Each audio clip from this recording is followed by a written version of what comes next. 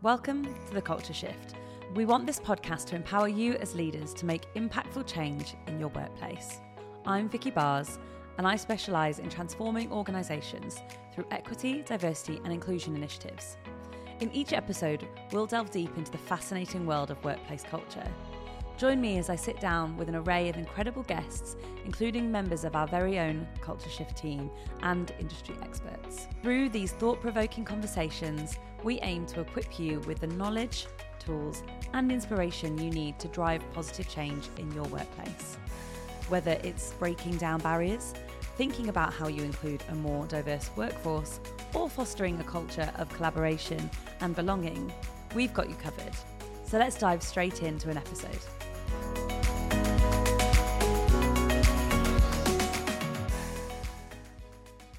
Thank you for joining us on this episode of The Culture Shift today.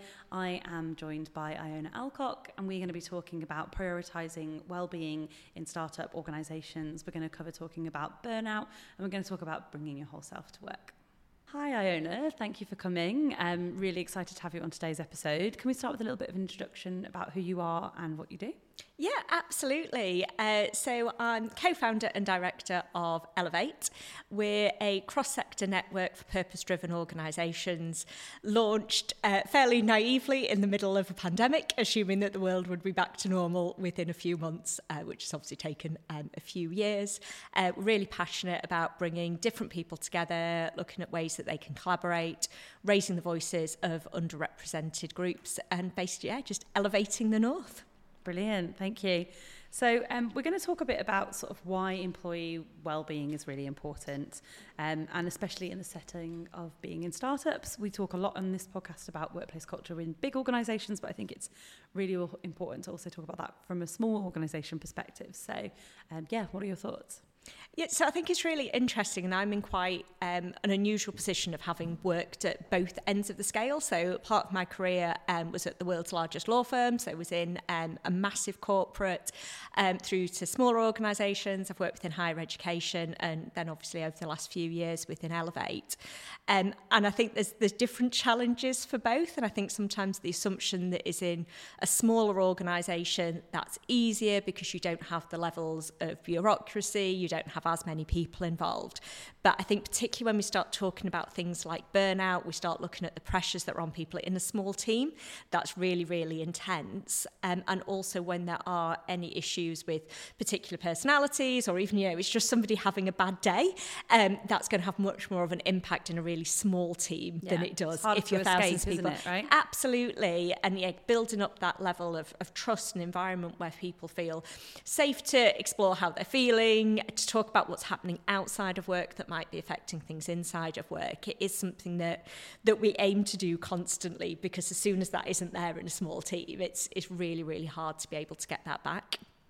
Yeah, and I wonder as well, like the kind of phrase that I've heard our CEO use when we first started up as a company is the sort of idea of being really bootstrapped and everyone having to really muck in and it's sort of really round the clock. And it's, I guess, if you've put all that time and energy into setting up a business, you're so invested in it not failing, right? Whereas when you're in a bigger organisation, it's just especially if it's a private big private company or a big public sector institution, it's just kind of a given it's going to stay. It's just going to be a sustainable object, and you haven't got any of that pressure or any of that worry. Yeah, it's a real change, and having gone from being employed to self-employed, back to employed, and then kind of back to self-employed, there's definitely different pressures on both, but that certainty of just knowing that you're going to get paid at the end of the month regardless, and then suddenly that's not there, it's a huge, huge change. Something that my business partner Katie and I were really conscious of when we started Elevate is that we would never buy into that hustle hard culture.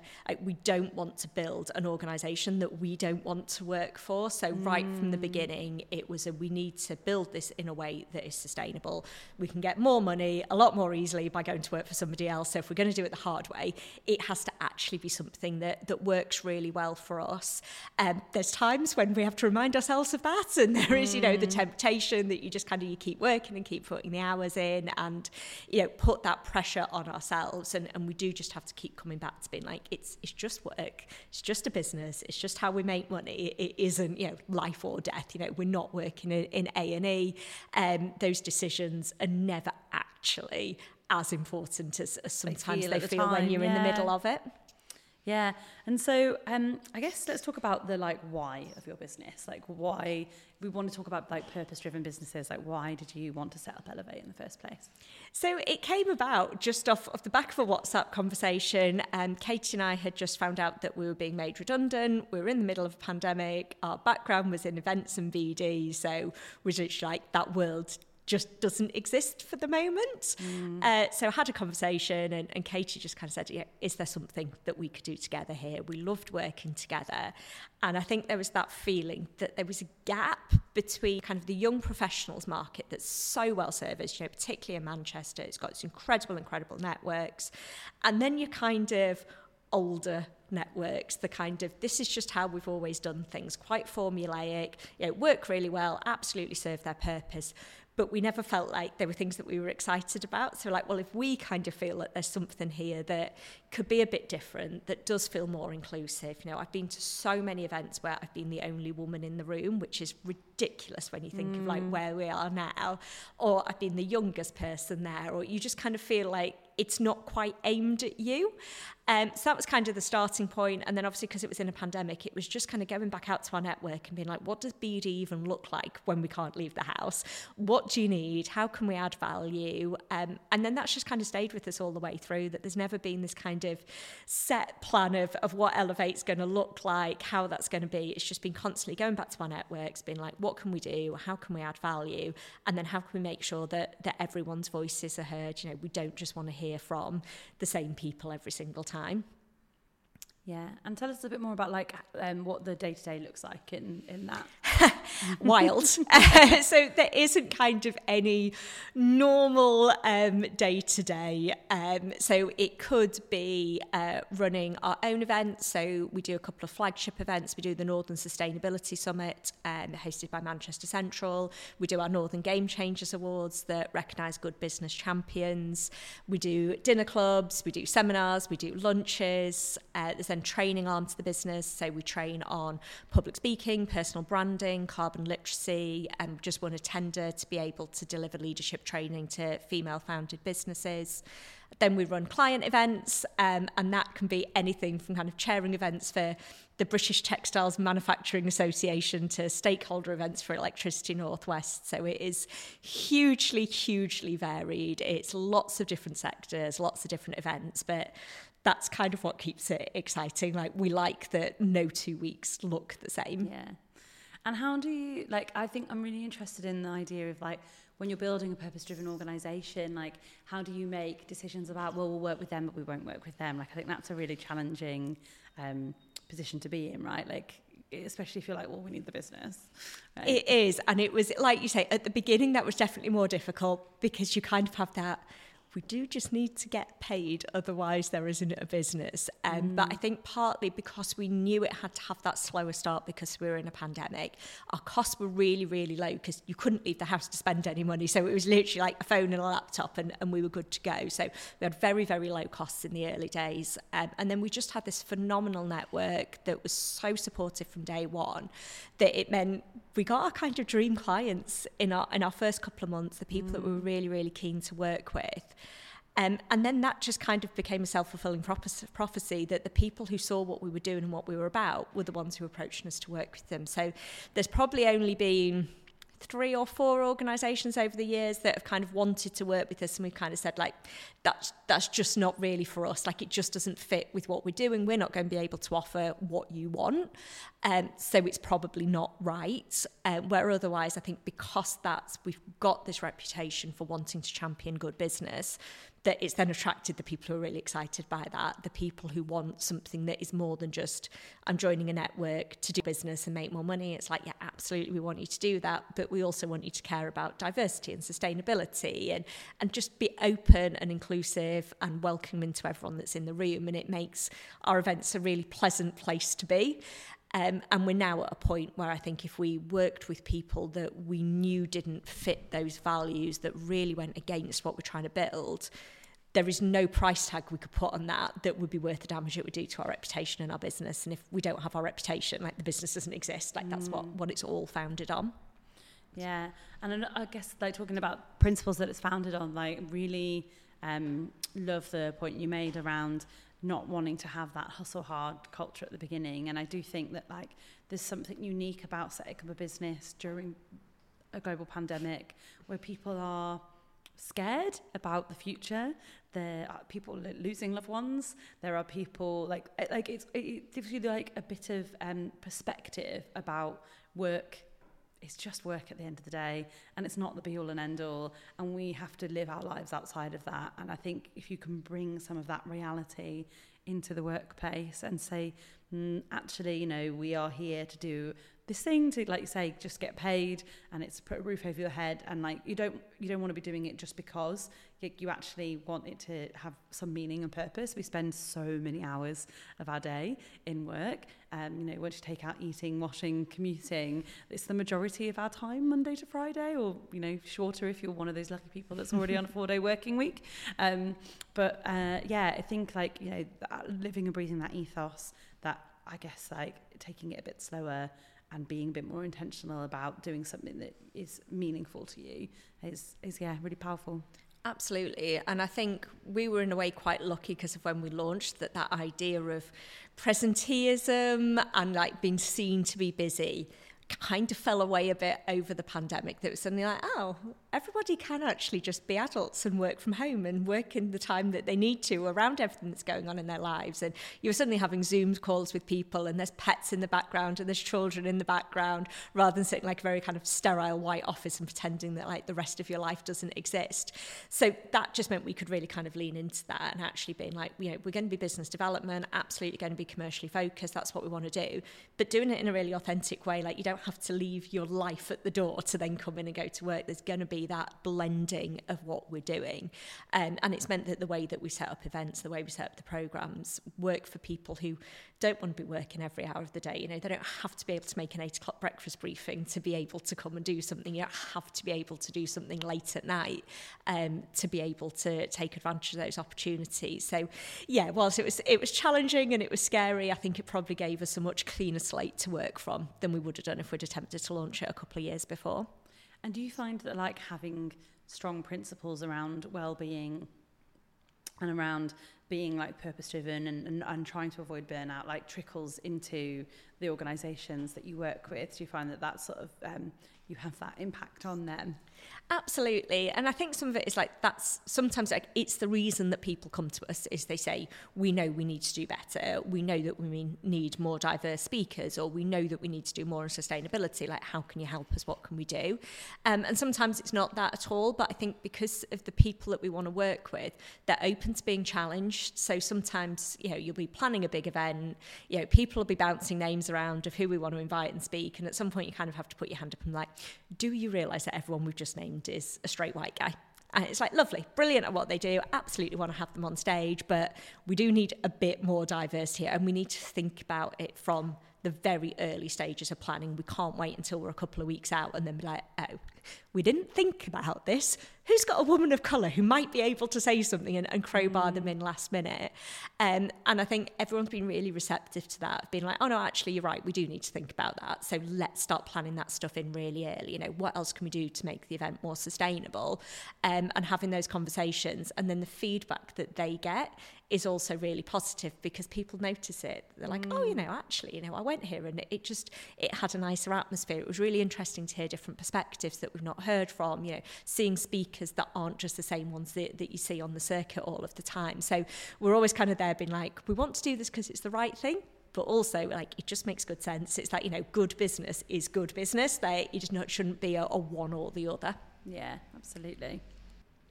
Yeah, so is it interesting to you to have been involved in like big organisations where perhaps there might have been more toxic working cultures where burnout is sort of like celebrated almost? Like I've certainly seen it where it's like go hard or go home, and like whoever's there last wins, and it's just such a relief to move into organisations where it's like actually you have flexible working, it's fine to come in a bit later.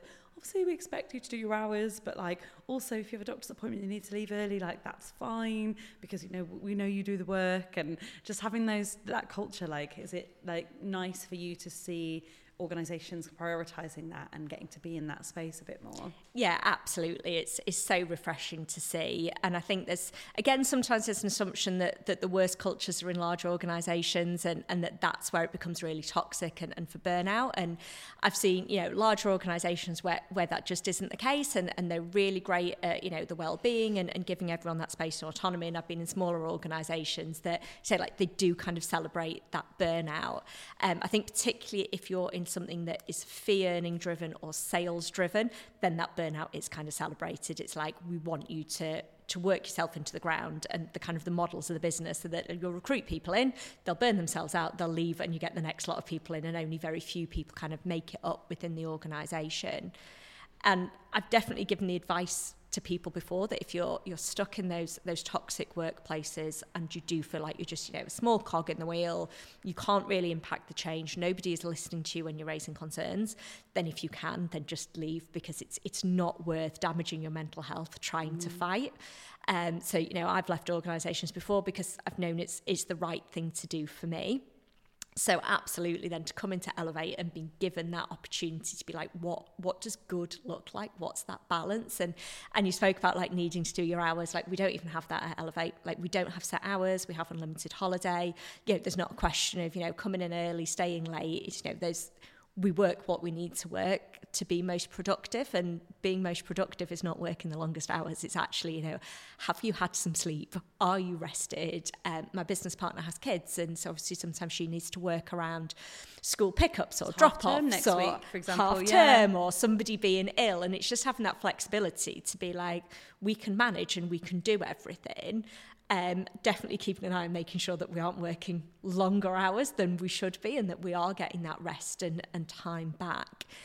But to then see other organisations start to restructure as well. I do think we're in this fantastic opportunity cross-sector to kind of rebalance things a little bit. The way we work hasn't really changed since the Victorian times. If set shifts and you come in and you do this time and you have to be present, and that's it and how it works, and that real balance of the employer holds all of the power, and as an employee you're kind of grateful to be allowed to work, like that's been turned on its head. In certain sectors it's like completely the opposite. It's like actually you're having to fight to get the best employees, and yes, salary is important, but it's not the be all and end all. It's that autonomy and respect, that purpose driven element is becoming more and more important to people when they're choosing who to work for. And I do think that's so exciting to see those great companies flourishing. When we have new starters at Culture Shift, we do something called Meet the Team, and I always ask people like, where were you working previously, and like what made you come to Culture Shift?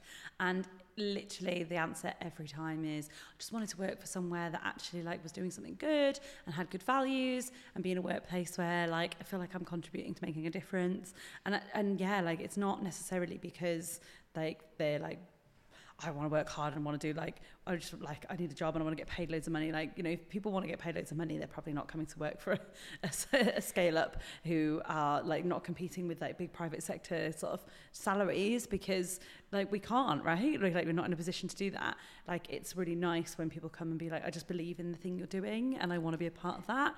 And that to me has such a massive impact on people's well-being.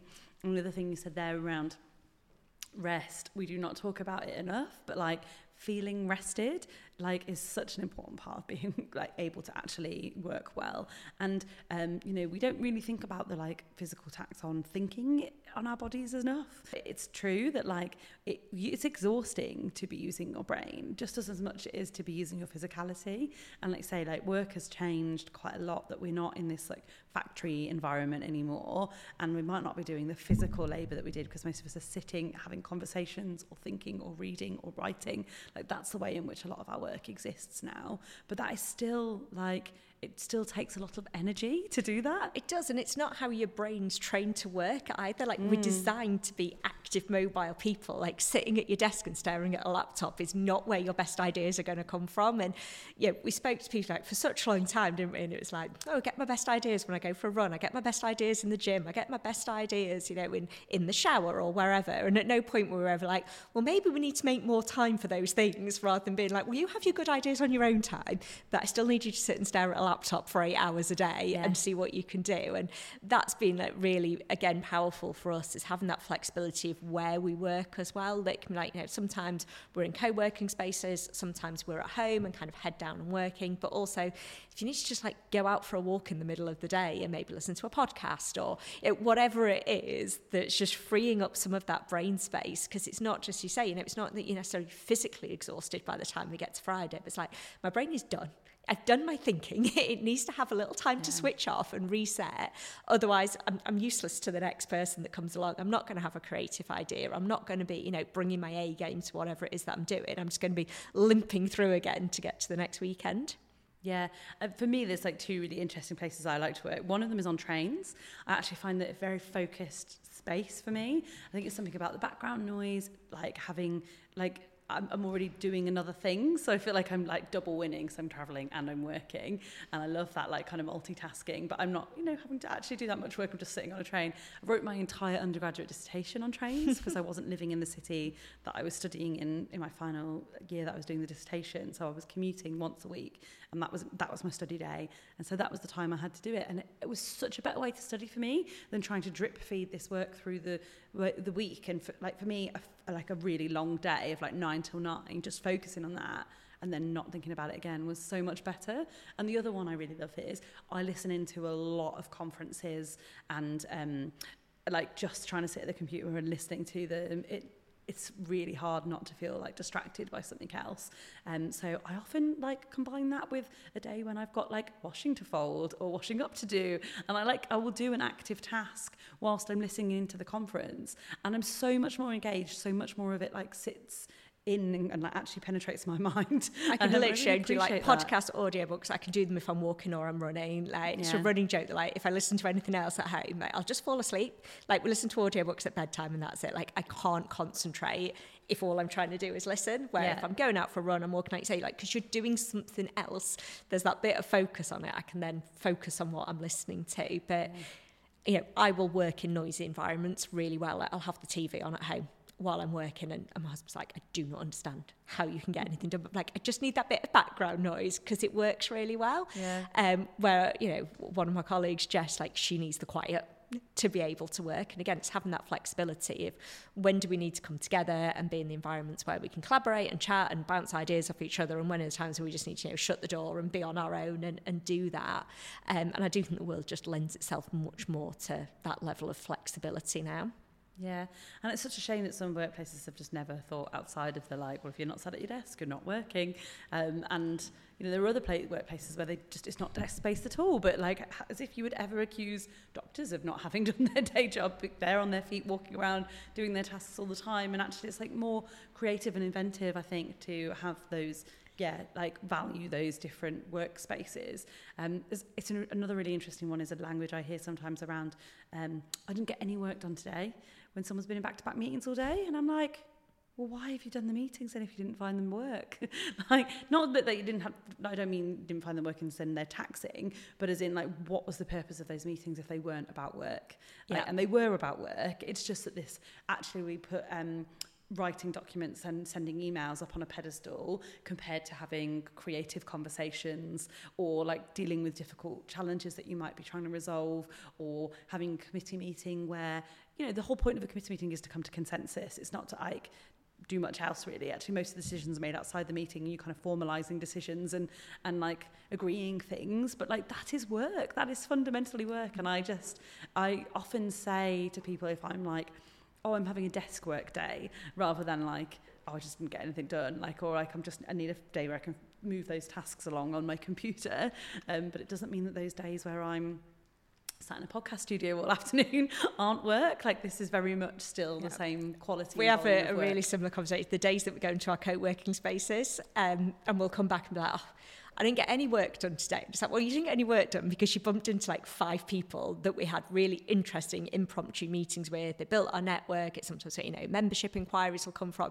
So there's such a positive thing, like they're a core part of the business. But because you had a to-do list at the beginning and then you go home and your to-do list slightly longer. You're like, oh, I didn't get anything done today. It's like, no, we did. It just wasn't what was planned. It's those kind of days. And again, it's having that balance. But also I think one of the issues is it's more difficult to manage if you're output focused. And I think so much of the world's been input focused that it's like, I can tell you're doing your job because you sat here for 8 hours. Doesn't matter what you did in that time. It's like tick to box done. And again, it comes back to that whole, literally clocking in an hour on a machine. Have you done your hours or not?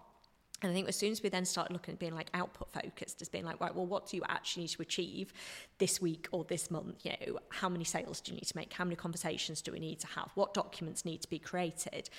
Then it becomes much easier to give people the flexibility and the autonomy to do that. It's been like, ask for help when you need it, work on it when you need to. If we need to involve other people, obviously we need to arrange the times to do that.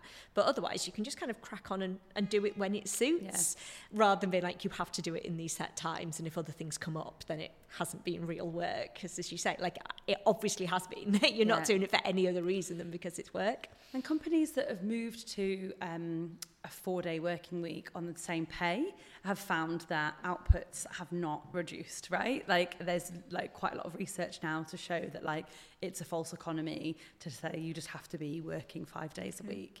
And it's been quite powerful to watch. It's that burnout, isn't it? That if you're suddenly like, actually, if everyone has a 3-day weekend, you're just coming back in. And if you think how many times, like if you booked a Friday off, did you actually change your workload? Were you ever actually sitting to somebody and being like, I shall do 20% less work this week because I booked Friday? Or if you're like, no, I'm just going to be busier this week because I'm not here on Friday. And like, we arrange that anyway. And one of the things Elevate's trying at the moment is kind of an unofficial 4-day week. So we have what we call sneaky Fridays. So externally, we tell people that we don't work on a Friday, and it gives us all a bit of a catch-up day. So we don't put events on a Friday. We very rarely put an external meeting in on a Friday. But it means that we do have that catch-up time. So if we have had a week where we've been really busy with events and training, lots of other stuff coming up, we've just built a bit of time into the week to have a bit of a catch up so that before we go back into Monday, we've caught up with ourselves a little bit. And that should never be a full day on a Friday. So it does give us just that extra bit of downtime and extra bit. So we've really found that by having that, it gives us a bit of breathing space in the week, opportunity to catch up with anything that didn't manage to happen earlier in the week, and then really just that rest time. Like, we would never expect any of the team to be doing a full day on a Friday now, so we can go into the weekend not burnt out and come back Monday morning actually properly refreshed and ready to start again. Yeah, we have something similar. We have like no meetings Friday. So, some meetings sneak in, but it means that we never book events on Friday. We don't expect people to be in the office. We don't expect external meetings and training and things like that to happen on a Friday. And some people really value that and do come into the office because it's really quiet and that's the time they want to spend here. But there's that lowered expectation. It means also that when our work social events happen on a Thursday, the Friday's a bit of a lighter day for it as well. It's right. You don't necessarily expect people to be squeezing those long days, and I do think it helps people to have a bit more of a rested weekend. There's definitely more of an acceptance that you don't get that speed of response that we were just so used to getting. If you email somebody, they'd get back to you the same day. The amount of times if I send emails on a Friday, I get out of office because people are now on a 4-day week, either because the whole company is, or because they've dropped down to part-time or condensed hours, or just that, people are booking that time out or having a bit of a weekend. So, we send things out. I don't expect anyone to get back to me to the Monday. And that kind of then gave us a bit more of a confidence to be actually, we don't have to get back to everybody same day within a few hours. They're not waiting for me to respond. I feel like it's really urgent because they've asked me to do something. If they get that on Monday rather than Friday, they're going to do something with it exactly the same time. Nothing is going to happen between those times. And that's kind of really helped us, just giving ourselves a little bit more space. And we accept that loads of other people are on 4-day weeks and they're not getting back to us as quickly. And actually they'll be the same with us. Yeah, and internally within your organisation as well, I think it's usually quite important to remember that you might have people on part-time working patterns. those people aren't going to be getting back to you within the sort of, 8-hour working day that you might have. And so just being realistic that like there are certain types of communication where you can expect a more immediate response, and there are certain types of communication that are slower. And I think there's a really interesting trend around emails. Like it's definitely like the turnaround now on emails is as much slower time than it was for like pre-pandemic for me, and the organisation I was in at the time had this really big push to try and stop email communication and like get people to pick up the phone or go round physically into someone's office. And obviously I think the rise in I don't think it was necessarily the pandemic that caused this, but that was happening around a similar time, the rise in instant messaging software, whatever you might use in your company, like that definitely made for like, this is the more urgent communication. And like if it's something that's like, oh, I need you to read this big document, you kind of put that somewhere else. Yeah, absolutely. But those little things where I'm just going to this, I'm doing this is what I'm doing. Like they just don't need to be emails, voice noting when we're like running between stations and events and all the rest of it. Just like a really easy way of giving each other those updates before we have the time to sit down together, which means then the email traffic between us is actually really, really small. And as I say, it does tend to be like, I need you to look at this document, or I'm forwarding you on something from a client. It's something that I actually need you to sit down and do something with.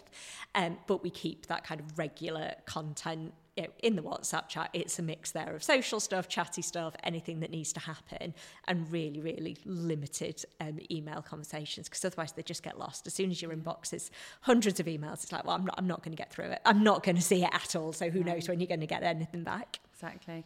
I love that voice memos have become a bit of a more popular way of communicating within organisations. Like, and again, it's this idea of like not feeling like it's not appropriate for work, because it totally is.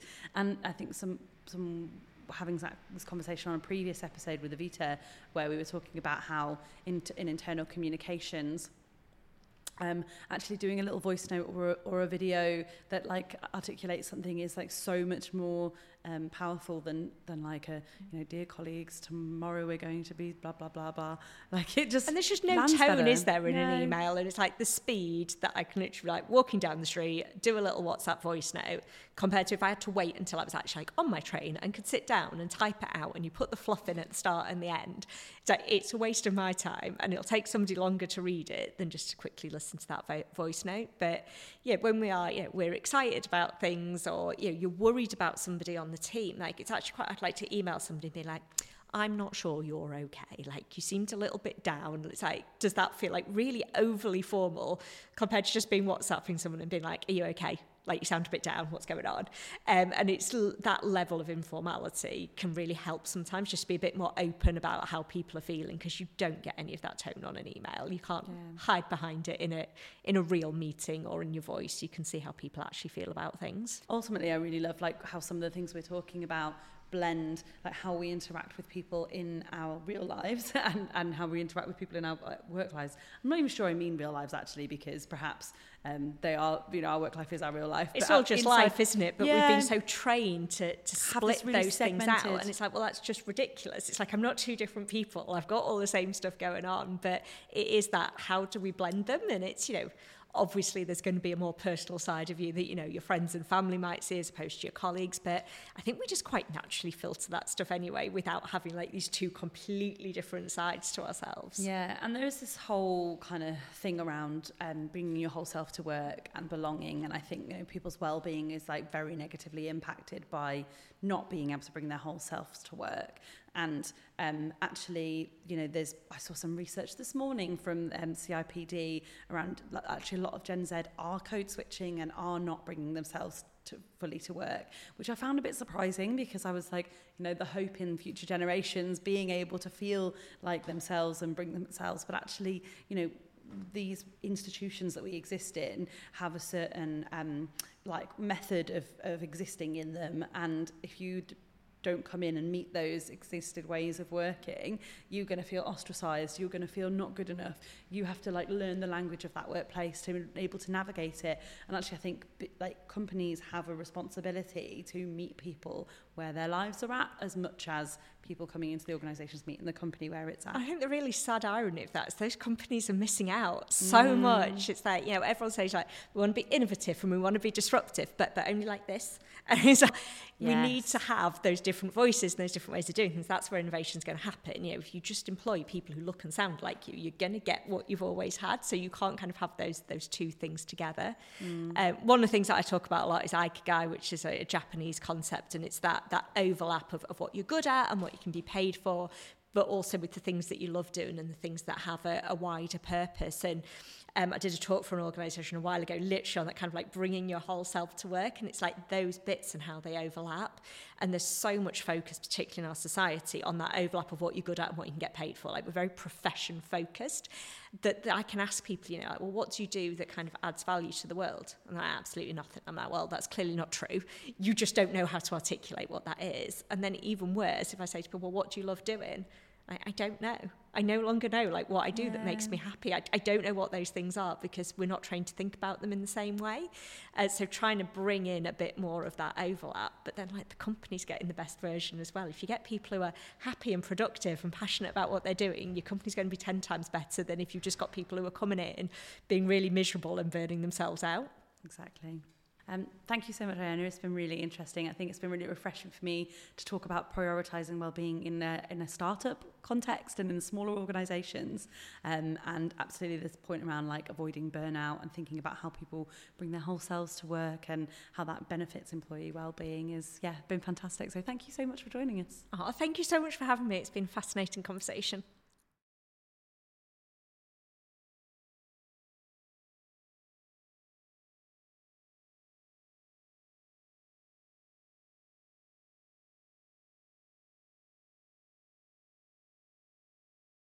Thank you for tuning into this episode of The Culture Shift. We hope you found it insightful and informative. We really appreciate your support and value your feedback. So if you enjoyed this episode, please leave us a review, share your thoughts, and don't forget to hit the subscribe button to stay updated on when we release new episodes.